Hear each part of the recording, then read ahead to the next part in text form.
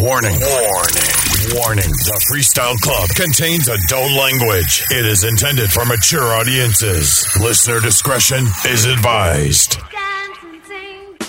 This is Andy Panda, and I'm the newest member of the Freestyle Club.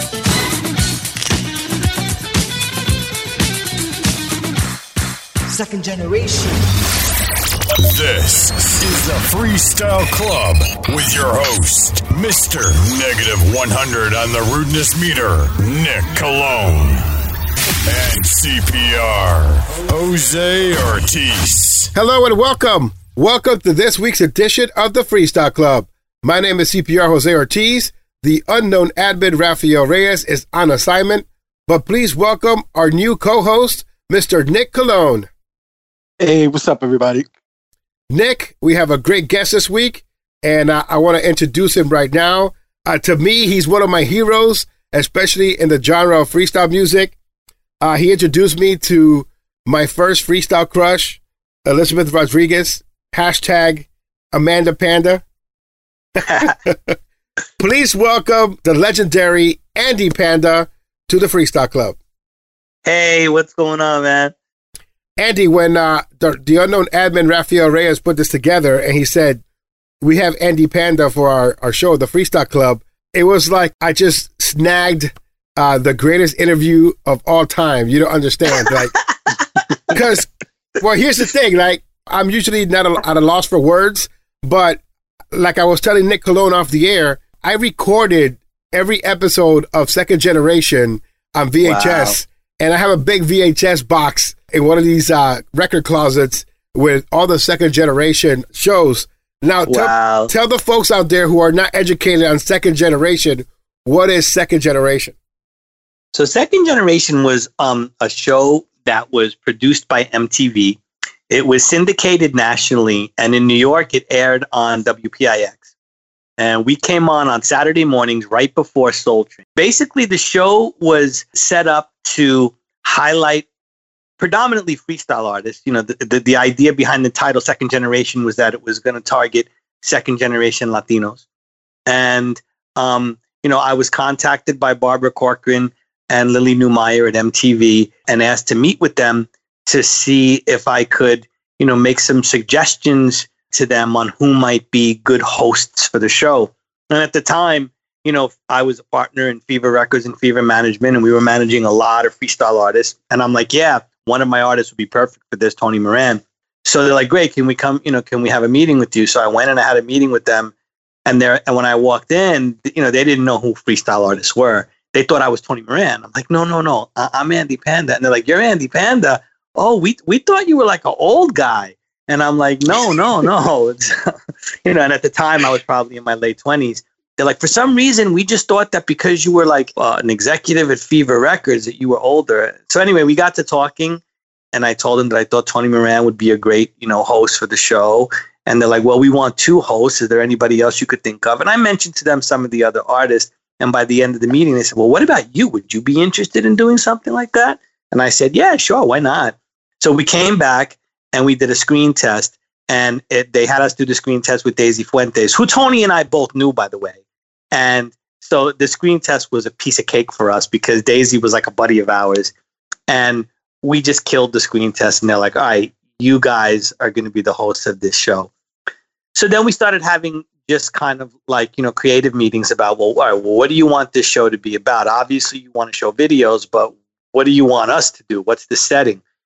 And after a lot of brainstorming, we decided that, you know, we wanted to do kind of like more skits as opposed to be like, you know, two guys sitting in chairs, you know, announcing videos. And they fell in love with the idea. And then that was, you know, the rest just happened on its own.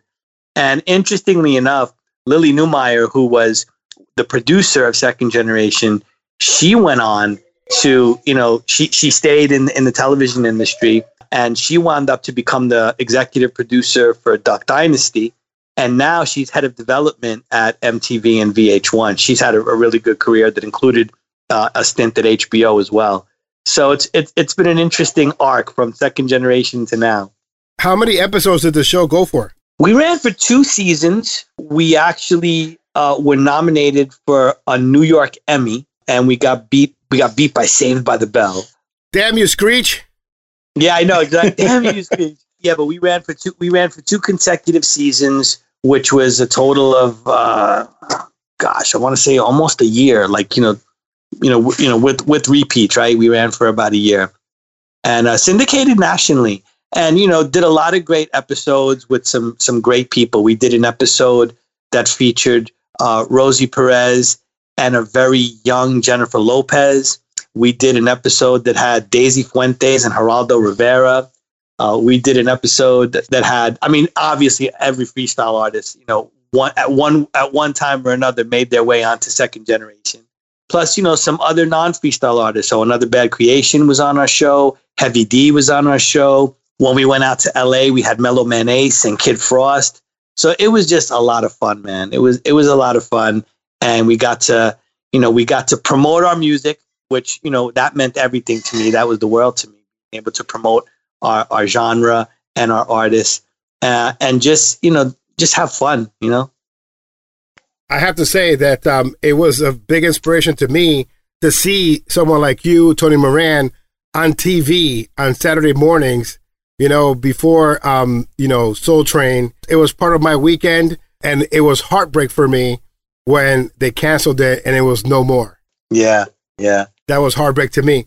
Nick Colon, now, did you have any experiences watching Second Generation? Well, yeah, it's funny when you was talking about it before we started the recording. He reminded me, I did the same thing back then. I used to record the episodes on VHS. I don't have them anymore, but I remember I used to record them. I'm like, wow, I totally forgot that I used to record the show. So, yeah, that's pretty cool thinking back on that. I actually have a question here, and this comes from Ralphie. So the question is, why did Second Generation end? Honestly, I can't tell you the specifics of it, but like anything, I guess at the end of the day, it always has to do with business. I guess that they weren't generating the ad revenue at the time. And, we were able to do it for two consecutive seasons. We did one season, got picked up for another. So that in and of itself was an accomplishment. And I think at that point, they just decided that the ad revenue wasn't there. But, hey, look, just to be able to get picked up for a second season, that in and of itself is an accomplishment, because how many shows, don't get picked up? They get canceled after one season.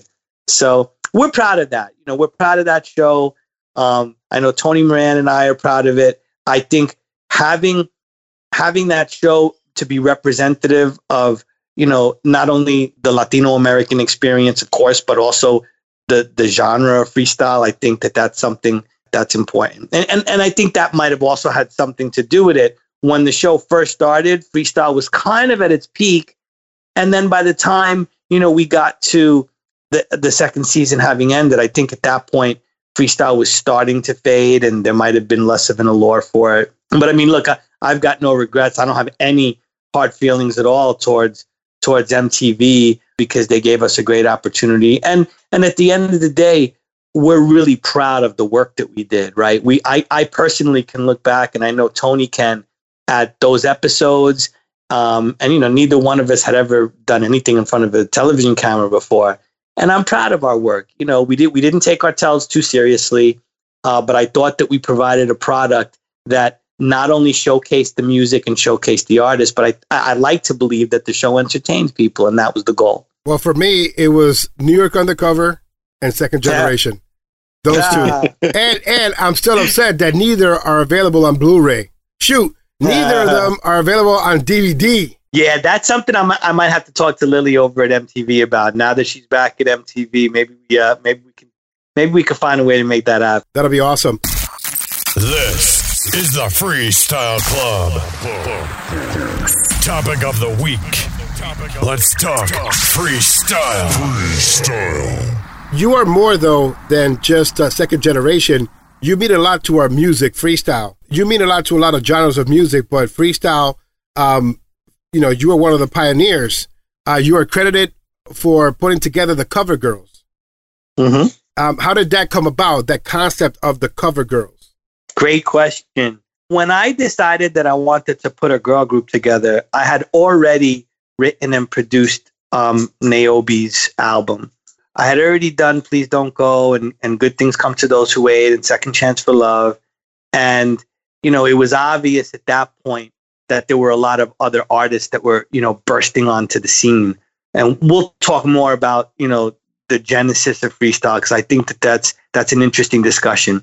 But when it came to the cover girls, I had always been inspired by Motown. As a matter of fact, when I wrote Please Don't Go, I was inspired by the chord progression and the melodies from Motown, specifically the song Love Child by Diana Ross, which by Diana Ross and the Supremes, which coincidentally Sweet Sensation, of course, then covered, in their career.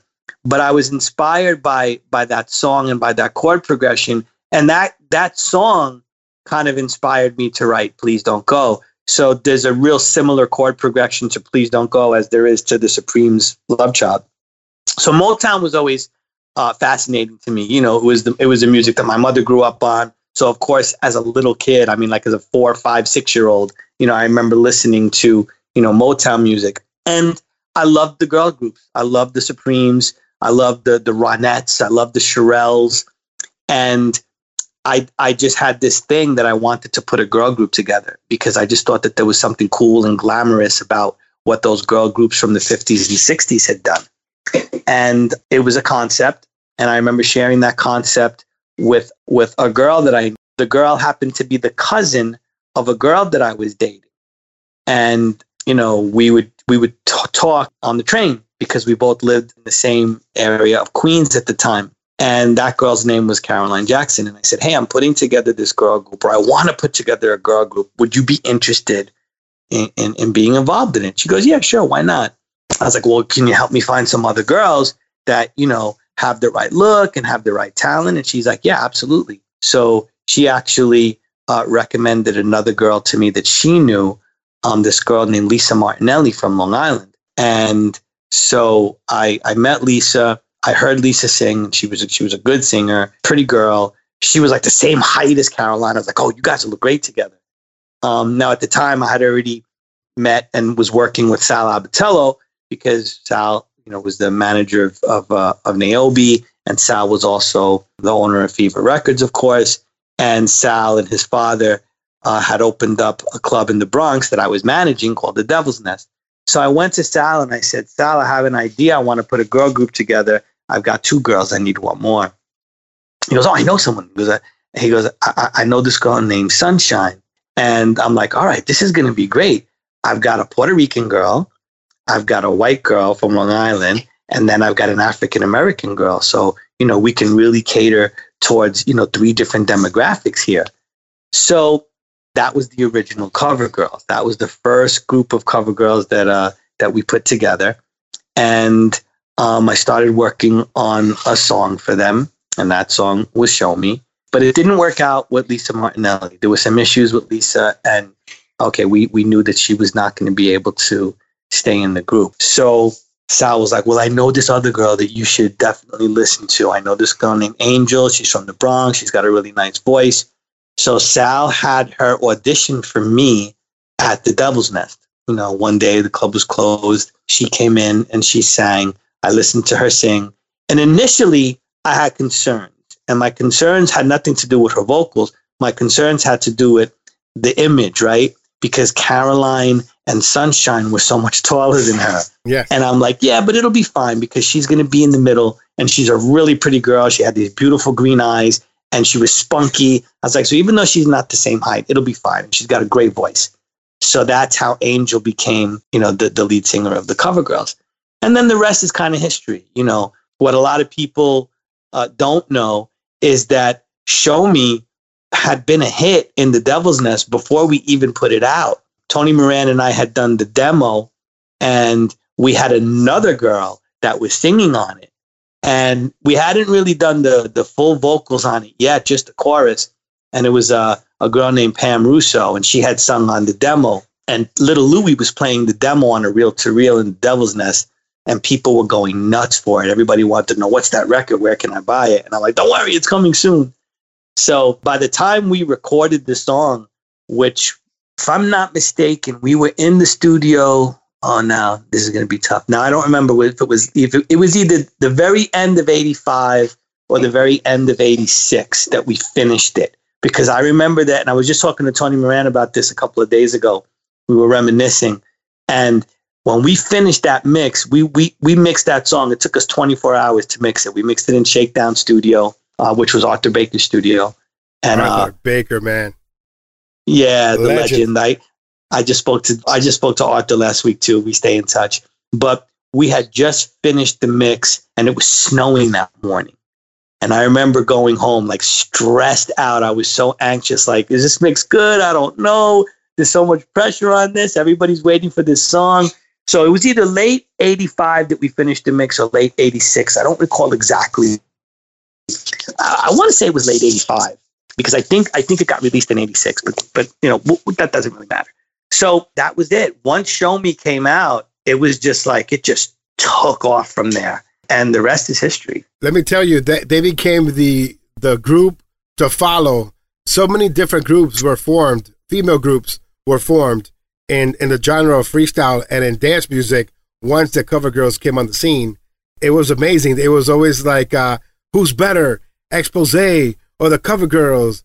You know. Well, let me be fair. Let's be fair about it, because the Cover Girls and Expose probably came out at around the same time. It's even possible. Don't quote me on this. I don't want to go with exact dates, but it's possible that Expose may have even come out with Point of No Return. Now, Point of No Return on Pantera Records, not Point of No Return on Arista Records. Point of No Return with the original singer Ali, not Point of No Return with Jeanette Gerardo. So it's very possible that Expose came out first, and the two scenes, the New York freestyle scene, which, as you all know, was not called freestyle at that time. It was called Latin hip hop. The term freestyle really didn't start getting used until 86. But Expose and what was going on in Miami and Cover Girls and what was going on in New York, they were happening simultaneously, which to me is pretty incredible. You know, that you had these two genres of music that weren't really connected, that were happening almost the exact same time.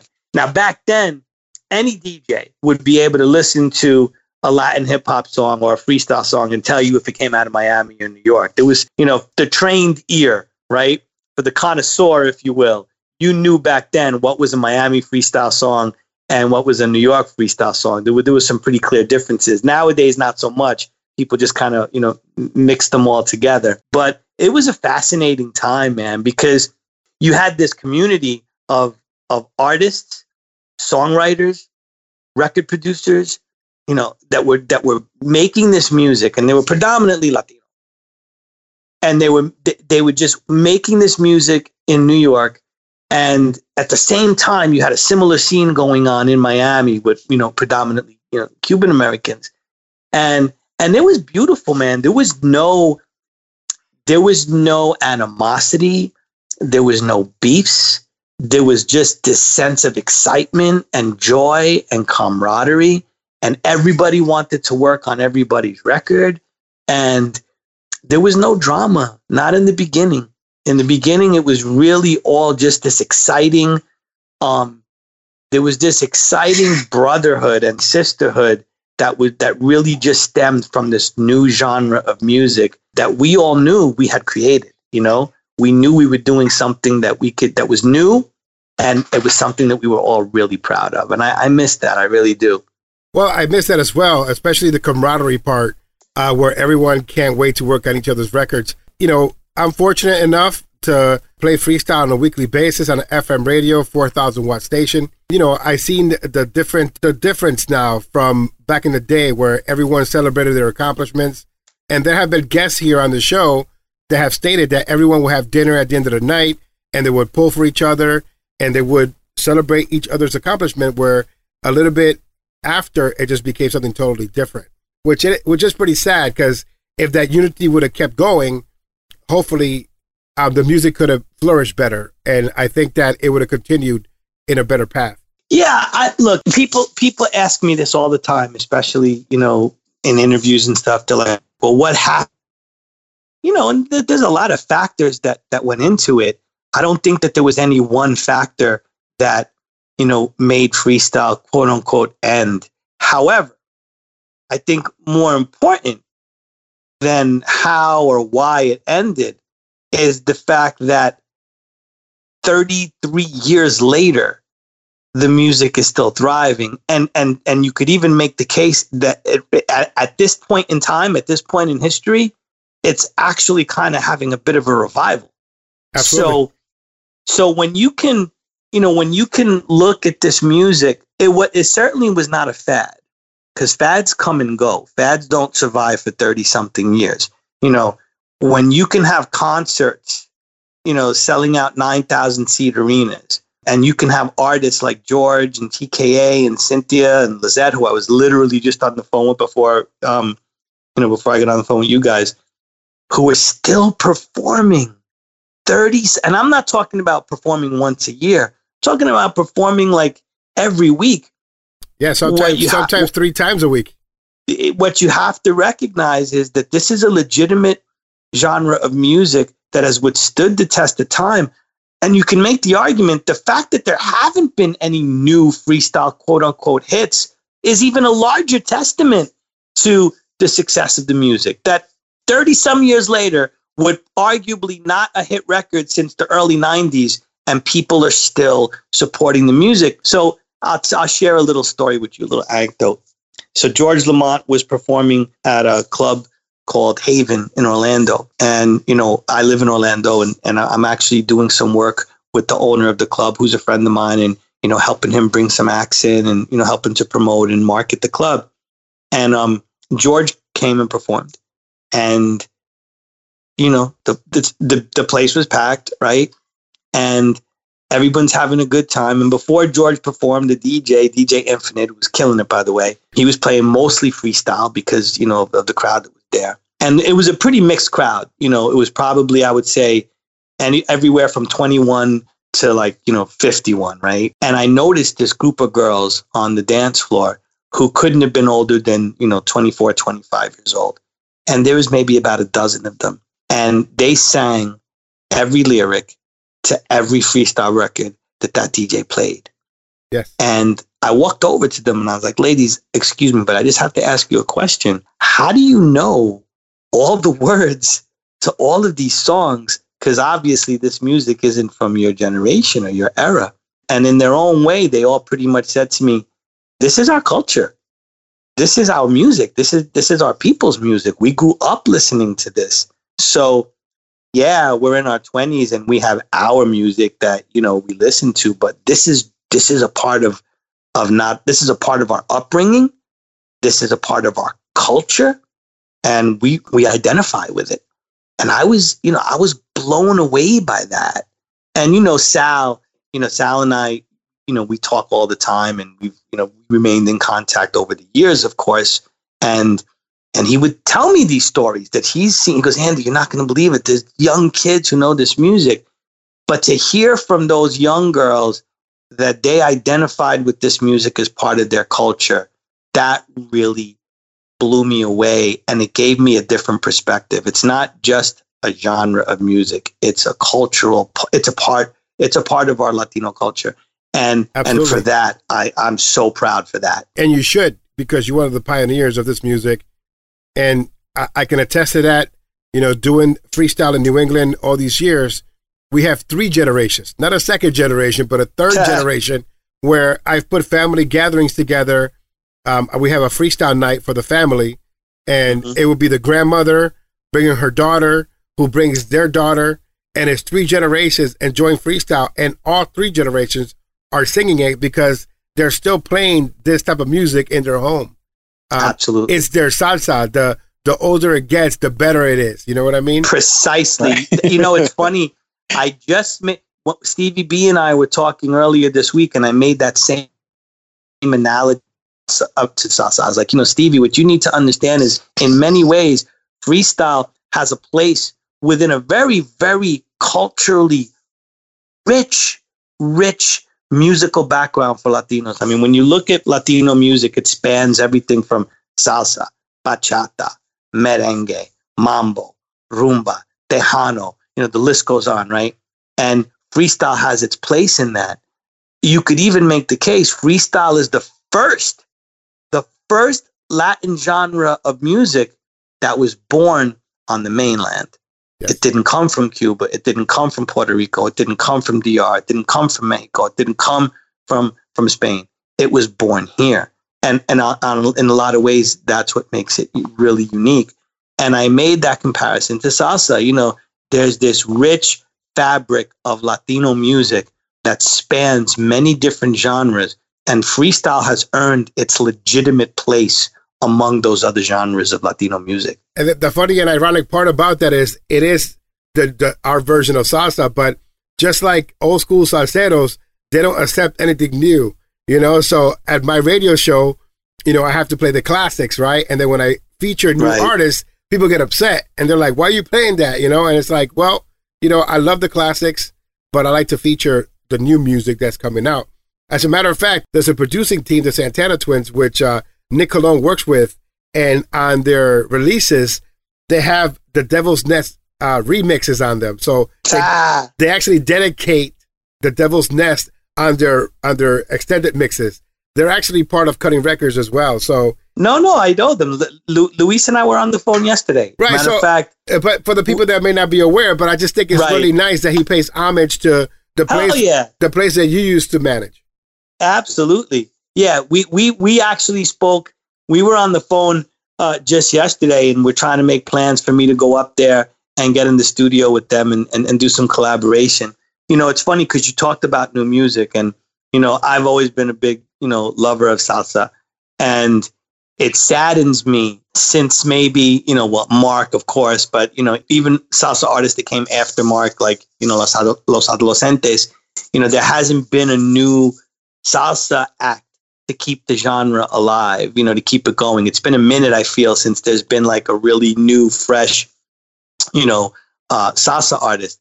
And that's kind of where we are with freestyle. I really feel that the genre needs a new artist. It needs someone to come up and say, okay, I'm gonna experiment, and I'm gonna commit myself to this genre of music, and, you know, and maybe coming up with a new fresh sound, you know, to kind of keep it going, to pass the torch. Because, and look, I love all the original freestyle artists. You know, I love them. I cherish their music. You know, I support it. So, you know, whether we're talking about Sweet Sensation or the Cover Girls or George or TKA or Stevie B or Brenda or Judy and, you know, Noel, I mean, the list could go on, right? Cynthia, of course, and lots more. I think now more than ever, there's a need for a young person to say, I'm gonna pick up the mantle. I'm gonna carry this torch, and I'm gonna bring freestyle, you know, to the present. And it can't sound like the same stuff that was done in the 80s and 90s. And it's funny because Stevie said to me the other day, you know, we were talking about his now infamous rant, and he goes, well, Andy, where do you see freestyle music going? And I was like, okay, here's my take on it. For there to be something exciting, for me, I'm speaking for me personally. I'm not speaking for anyone else. I was like, for starters, I would like to hear a new artist. And that's not taking anything away from, you know, the pioneers, but just to see someone young that's getting up there and embracing the genre. That's number one. Number two, for me, as a songwriter and as a producer, as someone who helped create the genre, of course, I want something that's going to have a traditional freestyle sound where anyone who knows freestyle is going to hear it and go, oh, that's a freestyle song. But the next thing they're going to say is, but I've never heard a freestyle song like that. And the best comparison I can make, and Lizette and I literally just said this to Lizette a little while ago. I signed Lizette to Fever Records. I was the A&R, I was the executive producer and, you know, the A&R person for, you know, Together Forever and that whole album. And the minute I heard Together Forever, when Frankie and Carlos brought that to me, I was like, oh, wait, can I curse on here? Absolutely. I said, holy shit, what is this? I said, this is new. As a matter of fact, Carlos Berrios reminded me he said to me, Andy, you were the one who came up with the term new school freestyle. You're the one who wanted to make sure that we called it that when we released the single. I was like, damn, Carlos, I don't even remember that. He goes, yeah, you said this has to be called new school freestyle. And then we started calling Lizette the mother of new school freestyle. But my point is, when Together Forever was released, it had everybody going, that's freestyle, but we've never heard freestyle done like that before. Absolutely. We had a guest previously who discussed the same record, Together Forever, Gino Caporelli, and we remember the exact day where we were when we first heard it and when we first saw the 12-inch vinyl. Nick Colon, do you remember the first time you ever heard Together Forever? Absolutely.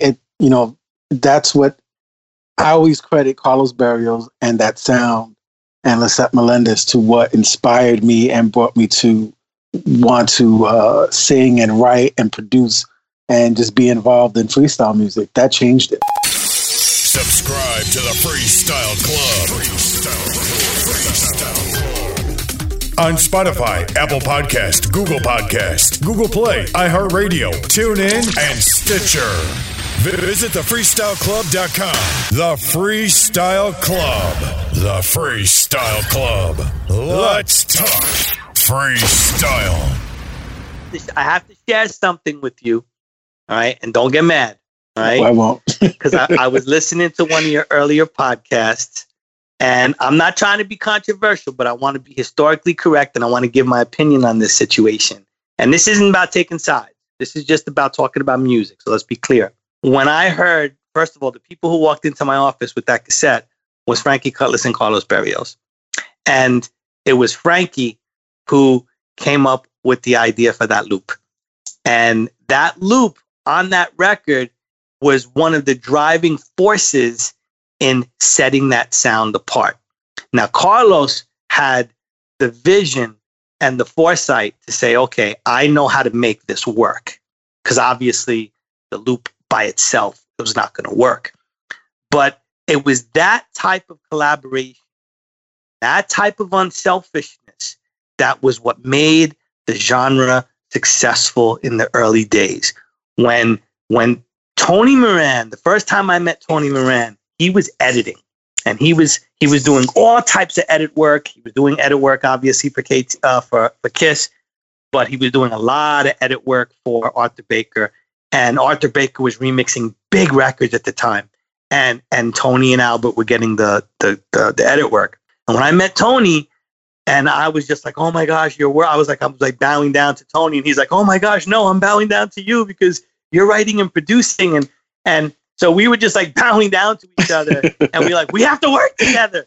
And there was so much excitement and energy about working with other people because you were literally huge fans of these other people and what they were doing. And so we couldn't wait to get into the studio and collaborate. And Frankie and Carlos Barrios and Frank Reyes, okay, another guy who was part of that songwriting and production team. It was the collaboration and everybody recognizing and respecting one another's talent and skill and saying, let's bring it to the table, you know? And I remember when Joey Gardner came to me and says, oh, would you want to work with TKA? And I was like, oh my God, of course I would. And, you know, and I wrote Tears May Fall, and Tony and I produced it. And I remember doing the vocals for Tears May Fall with KL. And I was like melting as we were recording the vocals with KL because I just loved the way the record was sounding.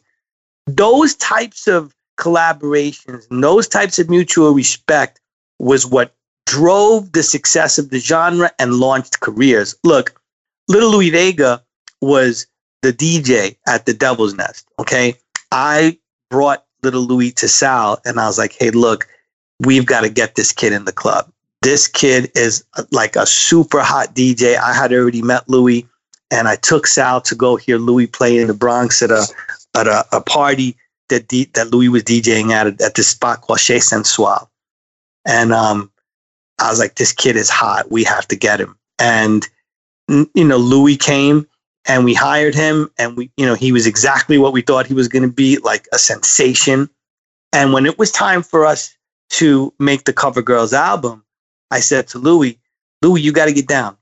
You got to get in the studio. You got to get down. So I want you to work with, Robert Clavillis and David Cole. They did a song and again, Robert Clavillis was someone that I knew, and I had reached out to Robert and said, hey, I want you to work on the Cover Girls. I want you and David to do a song and produce it. So it wasn't where we were all being selfish and trying to keep everything to ourselves.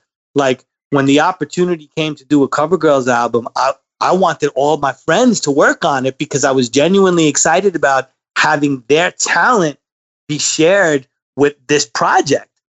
And I think that to a certain extent, we kind of lost that at one point. And I'm happy to see it coming back now. So, when I hear about all these different collaborations and everybody getting into the studio together and sharing ideas, it makes me happy. You're going to have, you're always going to have a little bit of the, well, who did what and who's getting credit for what. And those things are always unfortunate, but it should never get in the way of the spirit of people wanting to collaborate with one another. You lose that, you lose everything. The minute somebody thinks that they could do it all by themselves and they don't need anybody else's talent or they don't need anybody else's input, that's really when the music is going to start to suck, bottom line. I completely agree with your synopsis, with what you're saying to us. But I think social media is really what is driving the backwards wheel turning of our music. Because Stevie B, did this quote unquote rant, which I completely agree with. I mean, a lot of the things that he said were quotes from what I've said in the last 22 weeks and in the last 10 years. It's people sampling African Bambaataa Planet Rock beat and putting bad vocals over it, to people, having others produce the songs on their behalf and then taking credit for them, getting anyone in the studio to record any song with bad vocals and a person that can't sing and just putting them out there as a freestyle artist. And all these are black eyes. But now that social media is in the forefront of that, it just makes everything come forward. So little tidbits of music that are really good and that we can actually push are kind of stifled by all the negative press. It's funny because, look, so as far as Stevie B goes and his rant or whatever you want to call it, anyone who knows Stevie B from back in the day and understands where he's gotten to knows that Stevie B is a businessman. Mm-hmm. So a lot, as I was watching those rants, I'm laughing because I know that, maybe about 85% of what Stevie was saying, he genuinely believed. And the other 15% was just publicity. It was just. And then at the end, it was a nice sales pitch. And then, but he accomplished two things with his rants. And whether you, and look, and I understand the criticism. Oh, you're causing beef. Oh, you're cursing, all that. Okay, I get all that. But what he did was he got everybody talking about freestyle. Right. And he got everybody talking about Stevie B.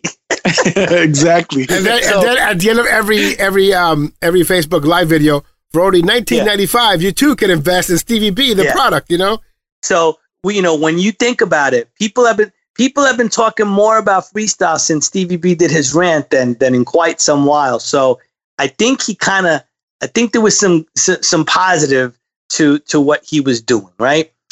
As far as his criticisms go, and when he and I spoke earlier this week, we both acknowledged this. And this is to your point about social media. Back in the day, if you made a demo, right? Let's say you went in the lab, you had a little home studio, whatever, you couldn't just start playing it. You had to take it to someone.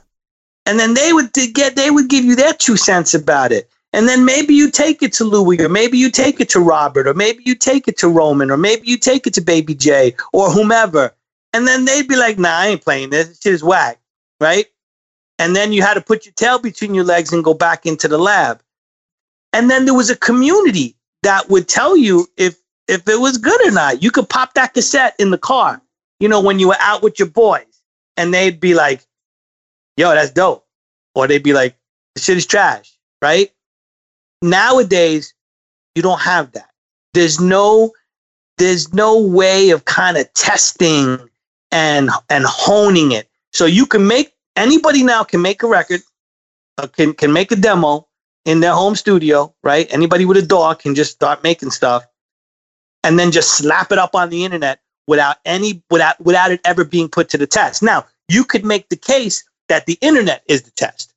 So if So that, I guess now you don't need a little Louis Vega. You don't need to take it to the club. You don't need to play it in your car. You don't need to play it in the park and see what kind of response you get. So that's a good thing.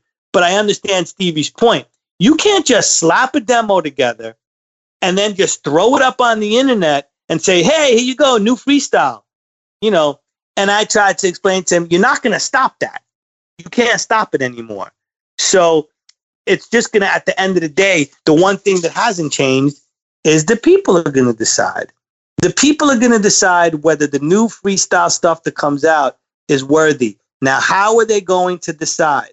Well, there's really no radio stations anymore, right? So it's going to all be about internet buzz.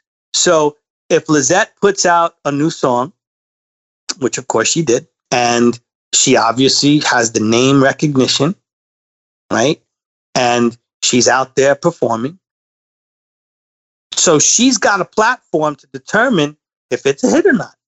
The people at the end of the day are going to decide if it's a hit. So while Stevie may complain and say, hey, this song's trash, you know, the proof is going to be, is anybody going out to see that artist or hear that artist sing that song? I would argue, again, I could be wrong. I'm no expert, right? At least in what's going on nowadays, I'm no expert. It hasn't reached my ears that there's a new freestyle artist or a new freestyle song that's a hit. That doesn't mean that there isn't good stuff out there, right? That doesn't mean that there haven't been some quality produced records. Remember, there's a real big difference between a quality produced record and a hit record. And also, let's keep in mind, a hit record doesn't necessarily have to be a quality produced record. So you can have a quality produced record that's not a hit, and you can have a hit that's not a quality produced record. And I think that that's something Stevie B, he should understand that. He knows that, right? So, you know, to me, you know, there hasn't been either a new freestyle song, a new freestyle record, whatever you want to call it. There hasn't been a new freestyle track, new freestyle song, or a new freestyle artist that I think people would say, oh yeah, this song is just as big as any of the original hits. If there is, please enlighten me and please educate me and tell me what that song is or who that artist is. I'm just going to forward you a copy of CPR's Top 10 Countdown, which we do on a weekly basis. And hopefully you'll find something on there that is to your liking. No. But see, no, don't get it twisted. There's plenty of stuff that I like. This isn't about what Andy Panda likes. What I'm talking about is a hit. Can you name me a song that's been released in the last 10 years that you would say is a freestyle hit equivalent to all of the legendary freestyle hits? No, I can't say that. That's my point. And I think that that's what I'd like to see change. I would love for someone to put out a song that is just as much of a hit as Show Me or Silent Morning or Dream Boy, Dream Girl or No Reason to Cry or Without You by George Lamont or Maria by TKA. Or Together Forever by Lizette Melendez, or Never Let You Go by Sweet Sensation, and I can go on and on and on. I would love that. I would, and whether it was a song by one of those original artists, preferably by a new artist, even better, right? But you know, I don't think we've heard that. And wow, I wish we would. I really wish. It would bring me so much joy to hear someone say, yo, there's a song out now and it's a hit and it's freestyle. And it would make me even lose my mind if someone said, and it's some 20-year-old kid who did a new spin on it and it sounds fresh as hell. That would be amazing. Because then you could say freestyle's been reborn. Well, he did say 10 years, right? I'm looking down my list here. I can't find that. If you have to look and think about it, it hasn't happened. If the song didn't immediately come to your mind, then that means it ain't there. I wish you would have said 15 or 20. Maybe I would have got one or two. All right, so let me ask you this. Yes. What would you consider to be the last freestyle hit? Nick Colon, do you have a thought on that one? It's not out yet. You know, to me, I think, and I really have a lot of faith that I've been saying this to the guys, Sean Davis's new single that's going to come out, I think that has the potential to be a really big song. Yeah, I would love for you to, if you're okay with it, I would love for you to send it to me. I'd love to hear it. I can work on that. Okay. I would say Collage, I'll Be Loving You. I would say Raquel in a Dream. But those songs were hits. Those songs were That's my point. Those are hits. unmistakable, undeniable, bona fide hits. There was this progressive freestyle song back in 2000, Paradigm featuring that's D. Robert, Back for My Love. It was an amazing track. One of my favorites of all time. Caprice, There Goes Your Heart. I mean, but again, these are songs that maybe you've never heard, or maybe you have heard a tidbit here or there. But, you know, I understand where you're coming from. I've been in it so long that I can pick out songs from a certain year that were really great, but not to hit that level where it's commercialized. And look, all I'm saying is you can have a good record, right? But that doesn't mean it's a hit record. Right. You know? So I'm sure that there's lots of good records that have been made, but there hasn't been a hit since the two you mentioned, Collage and Raquel. Those are probably like two of the last ones that were like the last gasp, right? The last breath of, you know, freestyle, where you could say that was a bona fide freestyle hit record. I'm sure since then there have been good ones, but I don't know that you would be able to qualify any of them as hit records. So let me ask you a question. Yeah. I actually wrote this down as, what would you say is the difference between writing songs and writing a hit song? What are the important factors or the formula writers need to achieve that hit song recipe? There is no formula. If there was, everybody would use it, and then everybody would have hit records. Here's a follow-up question for you. K7 TKA just text me this one for you. He asked me to ask you, why did you stop writing songs? Because you're great at it. Wait, who said that? K7 TKA. KL? Yes. He just asked you that question just now. Yes. I'm texting with him right now. Oh, okay. And, tell him how come every other freestyle artist has called me in the last 3 months looking for songs and he has it. I'm still waiting for my phone to ring. I'm gonna test it right now. Hold on.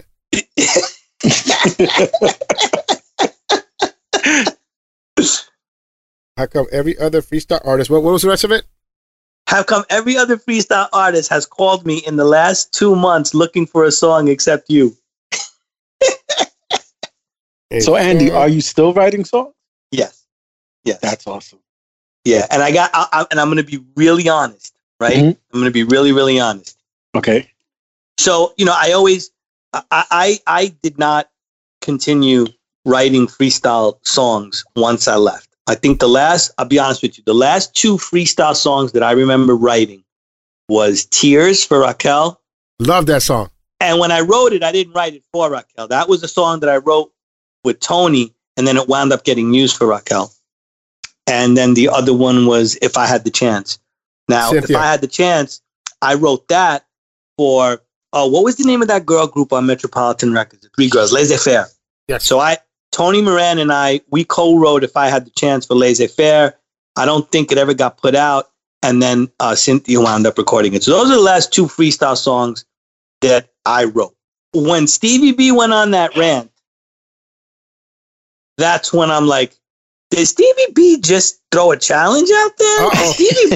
Did Stevie B just say that all you pioneers need to get out there and show what you could do?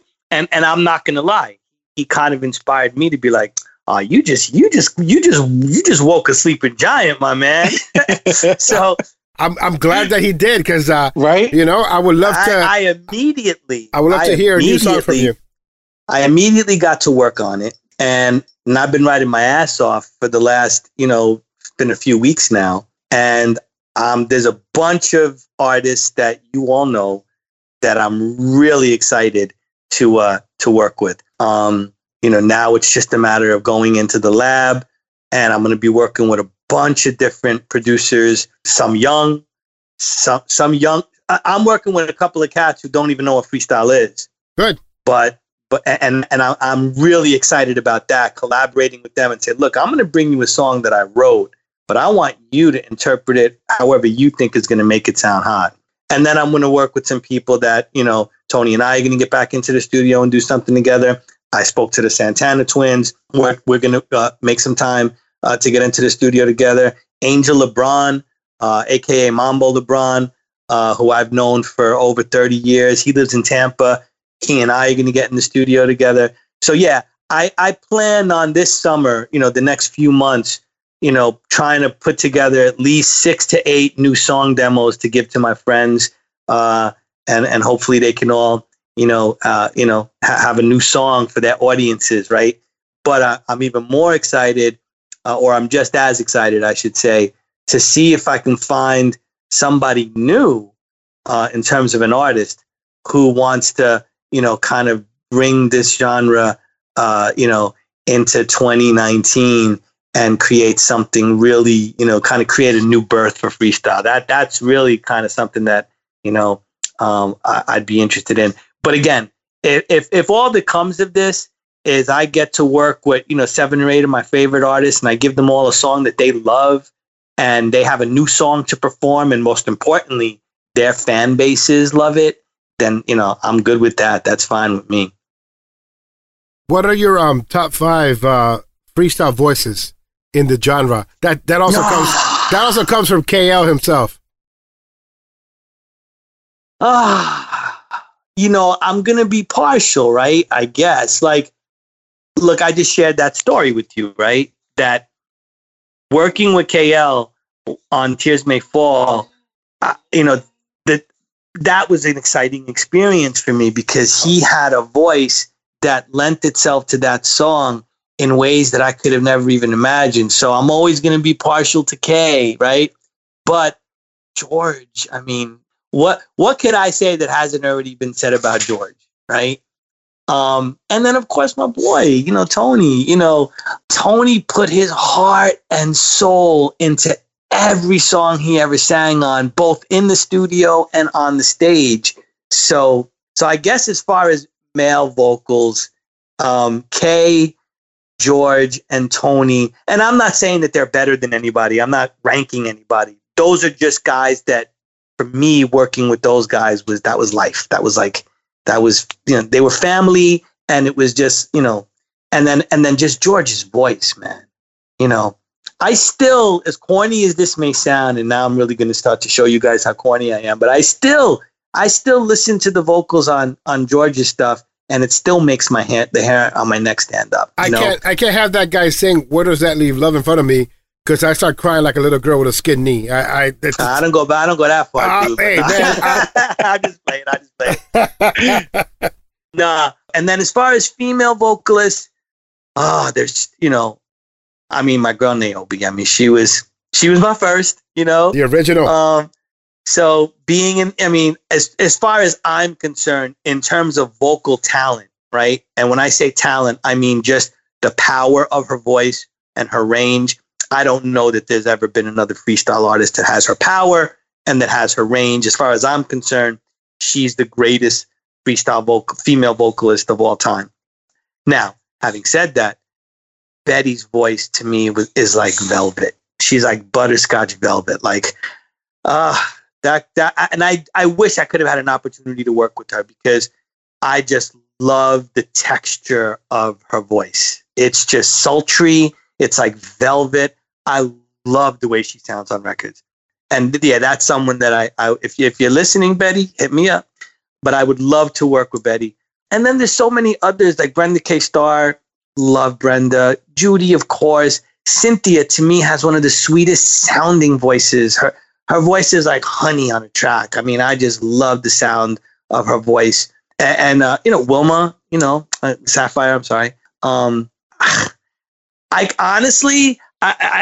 be hard pressed to name a freestyle vocalist that, I can say, yeah, I've never been a fan. Lizette, I think what Lizette does, and I give credit to Lizette for this, but I also give credit to Carlos for this. Best freestyle harmonies, period. Now, they may not be complex harmonies, but nobody does harmonies like Lizette. She has a unique sound. She put her stamp on it, and her harmonies give me chills. My favorite Lizette record of all time is one that I had nothing to do with, and that's Time Passes By. I love the harmonies on Time Passes By. I honestly believe that if we would have had Time Passes By when we had Together Forever and A Day in My Life, that would have been a platinum album, because we could have marketed that in such a way that we would have had those 3 records back to back to back to back. She just put a nice background vocals on her latest song, Rise, remix where she featured Judy Torres, Lisa, and C-Bank.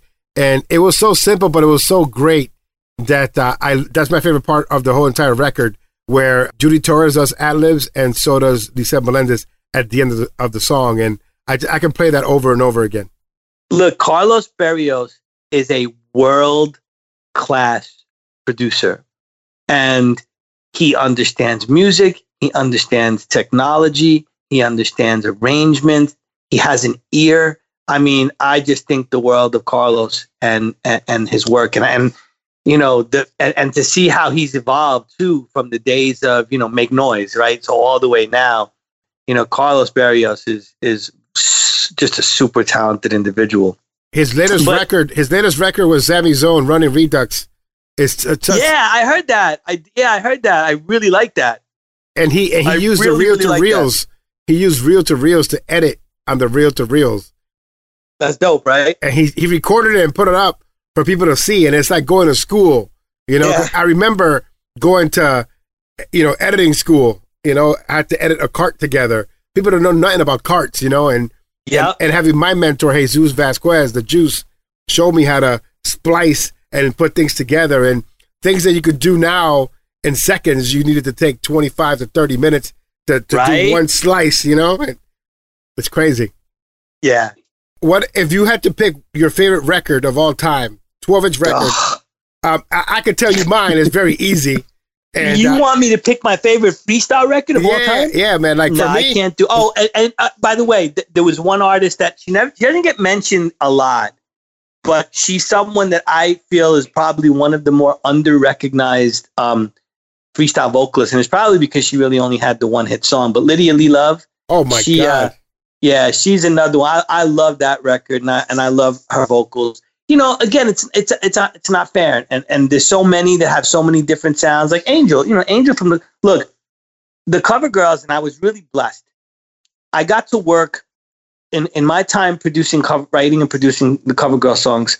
I got to work with 3 different lead vocalists. I got to work with Angel, I got to work with Evelyn, and I got to work with Michelle, and all 3 of them had a hit for the Cover Girls, at least one, right? So I don't have to name, Angel, obviously, because of you, Show Me, Inside Outside. But, Evelyn, that's Evelyn. That's Evelyn on Funk Boutique. Don't take that away from her. And, sorry, Lateef, I know you think that nobody cares about Funk Boutique, but a lot of people love that record. I love Funk Boutique. And then Michelle, Wishing on a Star. She killed it. Michelle killed it. And a couple of my favorites, Thank You, which was, a ballad that, probably one of my favorite songs that I wrote, and so having had 3 different lead vocalists on the Cover Girls that I had an opportunity to produce, work with in the studio, and they brought my songs to life. And I'm forever grateful to all 3 of those artists for taking my song and making it something special, because Show Me wouldn't have been Show Me, if it wasn't for Angel. And, Tony and I, we talk about this all the time. To this day, if you would have asked me if I would have put the Cover Girls' first album on, which is my go-to song, which is the one that I probably want to hear every time I play that album, it ain't Show Me, it ain't Because of You, it ain't Inside Outside, and it's Spring Love. It's That Boy of Mine, which wasn't a hit, but that's my personal listening favorite song on that album. And Angel just killed it. She just rocked it. She sang that song exactly the way I wanted that song to be sung. So, and Funk Boutique, Funk Boutique was just kind of it was Tony's idea to put something on the B-side to Don't Stop Now. Oh, what a great record. Yeah. What a great record. Evelyn Escalera singing lead, so it was Tony's idea to do something on the B-side. Epic said, look, this Don't Stop Now song is a pop song. Let's put something on the B-side for the clubs. And, Tony went into the studio and he had this idea to do kind of like this groove. And now I'm going to date myself here. There was this old school B-boy jam that had this hook. And I forget what the lyrics were, but you probably remember. It went something like, people dancing to the division, everyone's trying to make a living. Remember that? I do remember it, but it sounds so great when you do it. You should do it again. I sound wonderful. And Tony, but Tony said that's the song that I want you to write something with that melody. And I was like, all right, let me mess with it a little. And it was like an old B-boy track. And that's when I came up with the lyrics and the melody for Come On Down to the Funk Boutique, Try On a Groove with a Funky Rhythm. And that was a hard thing to sing, especially over the type of track that it was. And that wasn't the type of track that Evelyn was accustomed to singing over. So we took Evelyn out of her element and kind of asked her to, go with it. And she came through with flying colors, and she was reluctant. She was always kind of like a timid, shy, very humble girl, very sweet girl, heart of gold. And here we were throwing her into the studio, asking her to sing something that was way out of her element. But I'm very grateful to her because she made that song come to life. And then Michelle, I can't say enough about Michelle. Personally, I had a lot of reservation about covering Wishing on a Star. I was like, damn, if we take this on, we have to really, really, we have to come with it because this is a classic. And Tony and Andy Marvel were like, no, we got this. I'm like, all right, let's do it. And, when I heard the track that Tony and Andy did, I was like, wow, you guys killed this. Now it's up to Michelle to deliver a vocal. And Michelle was a lioness, man. We told Michelle, you have to understand, you've got to come up with a vocal that's going to make people respect this because this is a classic. Rolls Royce, this is a classic. They'll laugh at you if you don't get this right. And, same thing. I got this. And she did. And when she sang that song at the Apollo and brought that place down. So I look back at the Cover Girls and, I hear all of this, all of these different beefs and all this. And my perspective on it is different. My perspective on it is unique. Yes, Angel sang the biggest Cover Girls hits. Everybody knows it. No one can take that away from her. But for me, for Andy Panda, as a songwriter and as a record producer and as the guy who formed the Cover Girls, I have a lot of gratitude for Evelyn and for Michelle because to me, they were just as an important part of that group. This is the Freestyle Club. Let's talk freestyle. Now, as far as the Cover Girls, was your concept for them ever to be something similar to Menudo, where somebody ages out and then we get a new Cover Girl in? Because that's what I thought when I was growing up. Like, this one got a little older. She lost her looks. So they're going to replace her with another good-looking woman. Did you really think that? I really did. I thought that the concept was a Menudo type concept. Never. That's funny. No, never. Well, so you don't have your favorite record of all time, like freestyle favorite record of all time. You pick it out. You got to play it. Your favorite freestyle record. No, I don't. There's too many. There's too many for me to narrow it down to one. It depends on the mood I'm in. So check it out, right? I got a friend of mine, him and his wife, they promote this club in northern New Jersey. It's a place called Calandras. And about a year ago, they started doing a throwback night on Saturday nights. So I'm watching the videos that my friend is posting of every Saturday night. And it's like an over 40 crowd, and mostly Italian and Spanish. And they're playing freestyle and they're playing classics. And, so one day I hit him up on Facebook. I was like, yo, when are you going to invite me to come and DJ there? Because they were having guest DJs. And he response. He's like, for real? You would do it? And I was like, yeah. Like, I didn't even think, I said it as a joke. Long story short, I went up there and I DJ'd for the first time in over 20 years and had the time of my life, man. I mean, I did a short set. I only did like about a 90-minute set. Lizette performed live that night, and then Sal came and hosted. But the point that I'm making is, when I was getting, I had to decide what do I want to play, right? Because I'm only going to be playing for 90 minutes. What songs are going to make the cut? What songs aren't going to make the cut? So I kind of stayed away from a lot of stuff that was like obvious. Because I said to him, look, what's been played to death? He goes, if I hear Maria one more time, I'm going to put my hair out. I was like, all right. So I'll do Tears May Fall. I won't play Maria. But anyway, in digging through the crates, right, or through the files, as it were, I rediscovered Never Let You Go by Sweet Sensation. And I swear, for like 3 weeks straight, I think that I played that song 5 times a day, every day. I just fell in love with that song again. And it wasn't necessarily that I had forgotten about it, but it just wasn't wasn't on my radar. So for me, the reason why I can't pick one song to say that it's my favorite freestyle song, because there's so many amazing freestyle songs that, you just pick one out and you play it and you savor it and you realize how delicious it is. Like another one of my all-time favorites that, and I could be here all night talking about this, but The Question. Oh my God. Noel and Tony Moran. Oh my God. The B-side. Are you kidding me? The B-side with the dubs.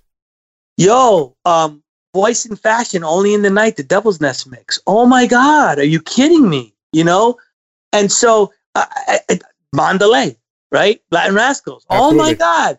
One of my own, if I'm gonna give up, big up one of my own records, January, February by Tina B.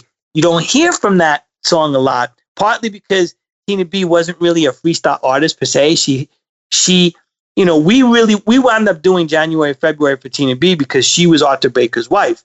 And she had that hit, Honey to a Bee, which, wasn't a freestyle record. It was an electro record, right?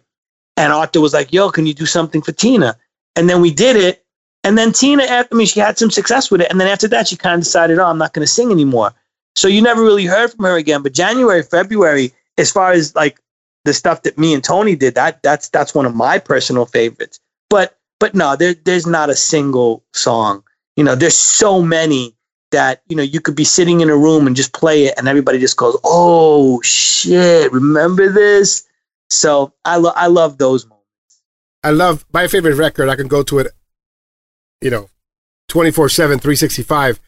It's a bootleg. It's Tony Moran featuring TKA Is the Love, the extended version. Like I can play that song over and over and over again. And a close second is George Lamont's Where Does That Leave Love? Those are my go-to records. You talked about the one that's kind of like, under the radar kind of songs, right? On the Edge with Tony Moran and Sapphire. I loved On the Edge. Song. Oh my God. And Life's Too Short by Tony Moran is an amazing song. That I just reheard that for the first time. It Must Be You. Yeah, it's just, oh my God. And the beat to that. Yeah.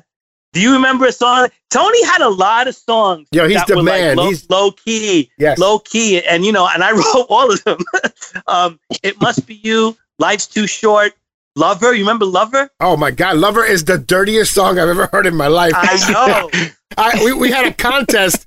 So I'm going to share the story about why that song was so nasty. Please. So at the time, we were really trying to build Tony up as like a heartthrob, like a male heartthrob. And, he didn't have a girlfriend. So I was like, Tony, now it's no secret Tony's gay. Everybody knows that. He's one of the biggest gay DJs in the world right now. And, but back then he wasn't out like that. So we were kind of billing him as this teenage heartthrob. I was like, all right, we need to have you singing a song that's just straight up nasty. So the lyrics are pretty, they're pretty risque, Pretty risque. Get it ready, get it tight, let's get it wet. Jesus Christ. And I need a taste of your virgin love. No, it's just, and it starts off bad. It's like a pedophile's dream. Hey, little girl, you look so fine. it's funny because Stevie B has the counter to that, and it's called Young Girl. And so I'm not sure if you heard it, but I just had the creepy song battle. And believe it or not, Stevie B won because this is a girl that was like 17 and she wants to be with an older man. I don't know if you've heard it, but it's the Massachusetts national anthem here.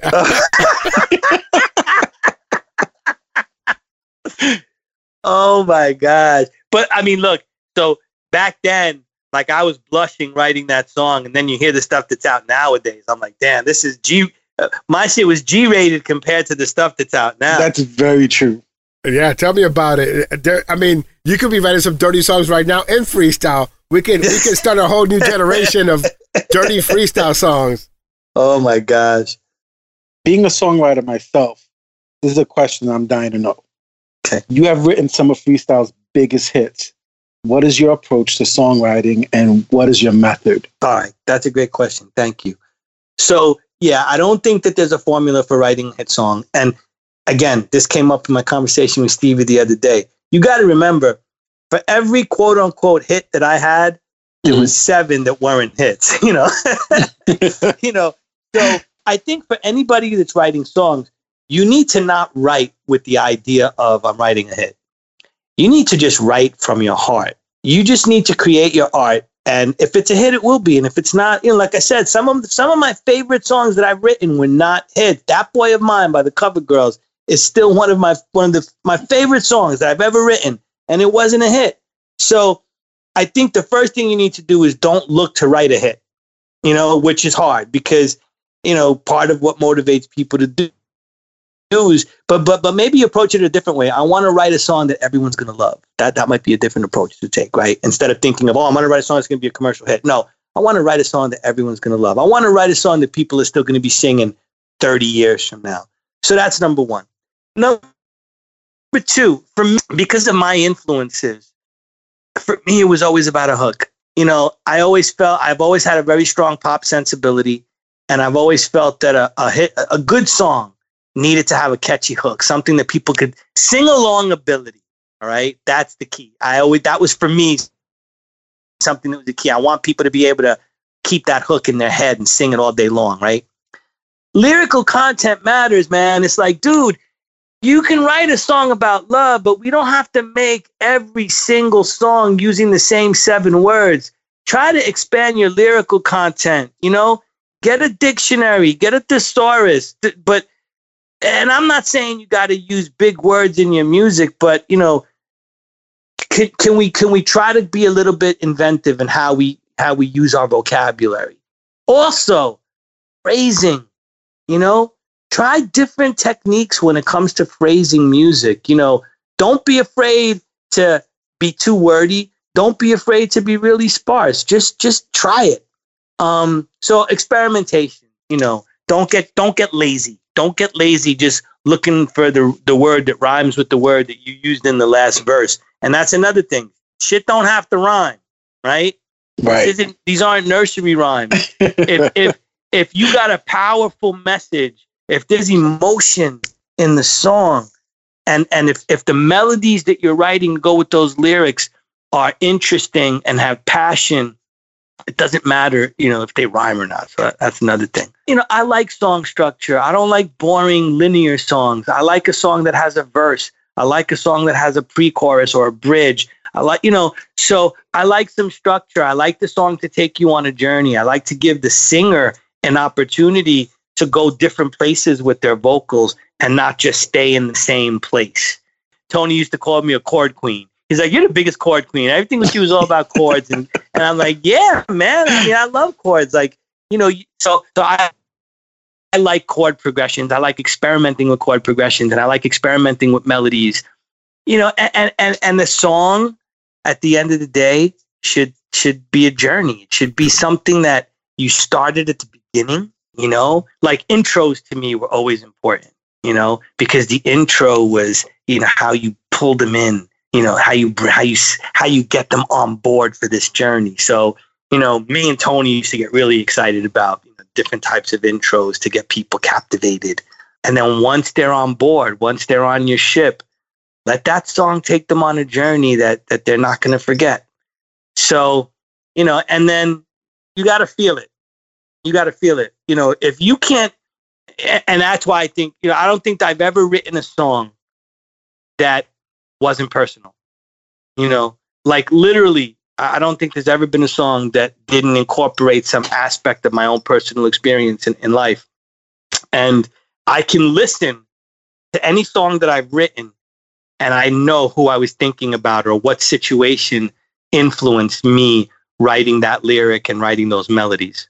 Like, I want to test that. I absolutely remember because they're personal. So that's another thing, you got to make it personal. I want to test that. What were you thinking of when you wrote the part of Life's Too Short when it said, go back to boys, you're not quite ready yet for men? I know who I was thinking about, but I ain't telling you. Let me just say, like, Tony Moran, for me, man, it's an icon.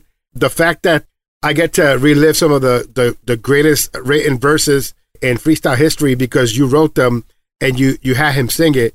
It's a great journey to listen to Tony Moran's greatest hits, iTunes, to download that whole entire catalog. I purchased it, and to even get it on CD, because it was just pretty amazing, right? Amazing work. And like I said, I love Life's Too Short. I love It Must Be You. That beat just gets me excited when I listen from beginning to end, and then the words are just killer. It's funny. It's funny that you bring up Tony Moran because, and correct me if I'm wrong, but I feel like he's one of freestyle's more underrated artists. Everyone says that. Everyone. When I started playing Life's Too Short again, after so many years of not playing it on the radio, people on my Facebook Live, he was like, "Oh my God, Tony Moran is so underrated." And then I just started playing some Tony Moran stuff. Dance With Me is a great song. Oh my God. But It Must Be You, Lover. We had that contest. The duet with Sapphire. Who's Sorry Now? I loved Who's Sorry Now. Why? Why can't I hold you? I want to be more than friends. It's just amazing. From Same Sun, Same Sky, the album, underrated. I love that song. Why? I love that song. Who's Sorry Now? He's just I'm gonna see if I can interview him next because he's my ultimate get as well. But I almost feel like Tony Moran is the freestyle artist for freestyle artists. You know what I'm saying? Like, if you're a freestyle artist, you love Tony Moran's music. Even though freestyle fans, he may not be on the same level of familiarity as a Johnny O, a George Zaman, a TKA, a Noel. But if you were a freestyle artist, you know damn well who Tony is. And I don't know any freestyle artist who didn't love Tony's work, whether it was as a producer or as an artist. And if you saw Tony live back in the day, you never forgot him. You never forgot him because what he did on stage, that energy that he brought to the stage it's the same kind of energy you see from like a KL and TKA today. Sending All My Love, Running by La Merez. I could sit here all day talking about Tony Moran. I'm a big fan. A big fanboy. I do have to tell you, though, I told a lie a second ago, and I just want to clarify it because we're talking about Tony. I told a lie, and I said that every song that I wrote was personal. The only song that I didn't write that wasn't personal was Arabian Nights, and I'll tell you the story. So Tony Moran tells me, hey, listen, man, Charles Stetler, who was the Latin Rascals manager at the time, he has us doing this concept album called Macho Mozart, and where basically we take a bunch of classical songs, yes, and then we make dance records out of them. Right. I love that. So the whole album was supposed to be classical songs made into dance records, concept album. I'm like, all right. He goes, well, there's this classical song called Arabian Nights, and I need you to write something to it. He goes, so can you come to the studio on Monday? And I was like, yeah, sure. So, whatever day it was. So I go to the studio that morning, and I get there, and he's like, okay, do you have it? I was like, do I have what? He's like, do you have the lyrics? No. He goes, we're recording vocals today. And I was like, I thought we were just listening to the song today, and he goes, no. And I'm like, are you kidding me, Tony? And he's freaking out because, he had just started, and, studio time was expensive. And Charles Stetler was like, he was the guy who cracked the whip. He didn't mess around with Charles. So I'm like, all right, play me the track. So he plays me the track, and this may be too much information, but I had just had my morning coffee and I had to go to the bathroom. So I was like, all right, play me the track. I was like, all right, I got to go to the bathroom. Keep it playing. And while I was in the bathroom, I wrote the lyrics to Arabian Nights. And I came out of the bathroom. I was like, here you go. Wow. That's great. I was like, but here's the funny part, right? I didn't know anything about the classical song Arabian Nights. So I thought it was Arabian Nights, Nights, right? So I wrote the song about, these were the nights that we spent together, whatever. And it turns out that the name of the classical song was not Arabian Nights with an N. It was Arabian Nights, Knights. So that's why part of the lyric refers to Arabian Nights, that we spent the night together. And then you hear in the chorus refrain, Tony's going, we're just Arabian Nights. So I was like, damn, Tony, you made me look like an idiot. The name of the song is called Arabian Nights with a K. And I wrote this song about Arabian Nights, like, being in Egypt at nighttime.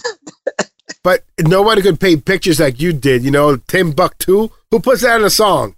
Who exactly, right? Yes, but nothing can compare to that great night where I met you. That strange land where I met exactly, you. The desert sands of Baghdad. It was the place we fell in love. Crazy. How many remixes to that song have there been over the years? Oh my gosh.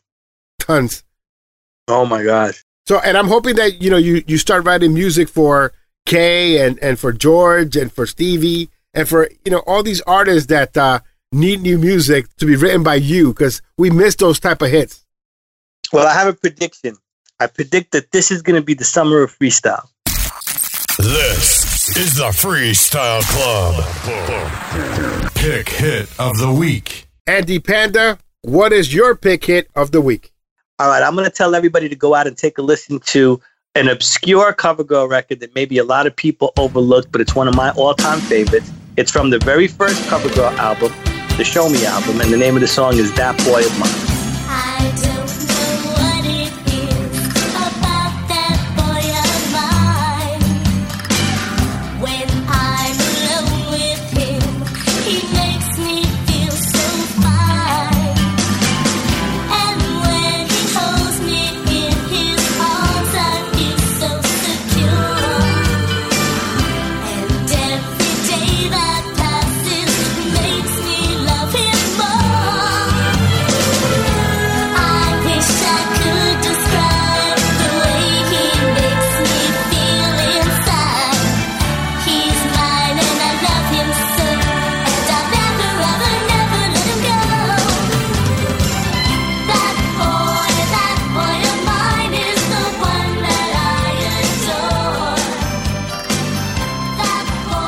That boy of mine is the one. Nick Cologne, what is your pick hit of the week? So mine is going to be from my team, TST, featuring Sean Davis, A Heartbeat Away. Exclusive! Coming out. Yeah, coming out soon. Exclusive! Baby. Exclusive! As I walk through the shadows of heartache, thought I'd never find true love again. All my tears fell like rain from the sky. All of my hopes passing by. Suddenly, somehow I found you. A lonely heart looking for mine. With each passing day, girl, we will find a way to make all our dreams come alive. 'Cause we're only a heartbeat away from love. That time's over and we're getting closer. Only a heartbeat away from love. This time we'll take it and we're gonna make it to love. Well, my pick hit of the week for this week on the Freestyle Club belongs to Jenny Renee, and she has a song. It's called All Hooked Up, and it's going to be part of CPR's Clubhouse Freestyle Countdown Madness. Also available on digital distributions via 418 Freestyle. So big shout outs going out to Gino Caporelli, and that is my pick hit of the week, Jenny Renee and All Hooked Up. We need a catchphrase for you. What do you mean, like how Ralphie does? Yeah, well, he's loving freestyle. You gotta. Until next time, when CPR say goodbye, you're gonna be like, broken. I'm not doing that. I'm just kidding. Well, that about wraps it up for us this week on the Freestyle Club. While the unknown admin Rafael Reyes continues on assignment and CPR saying goodnight for Nick Colon. Oh, good night, everybody. No catchphrase from him this week. He'll come up with one. I know he will. Talk to you soon. I love the way you touch my body. It's magic in the simplest way.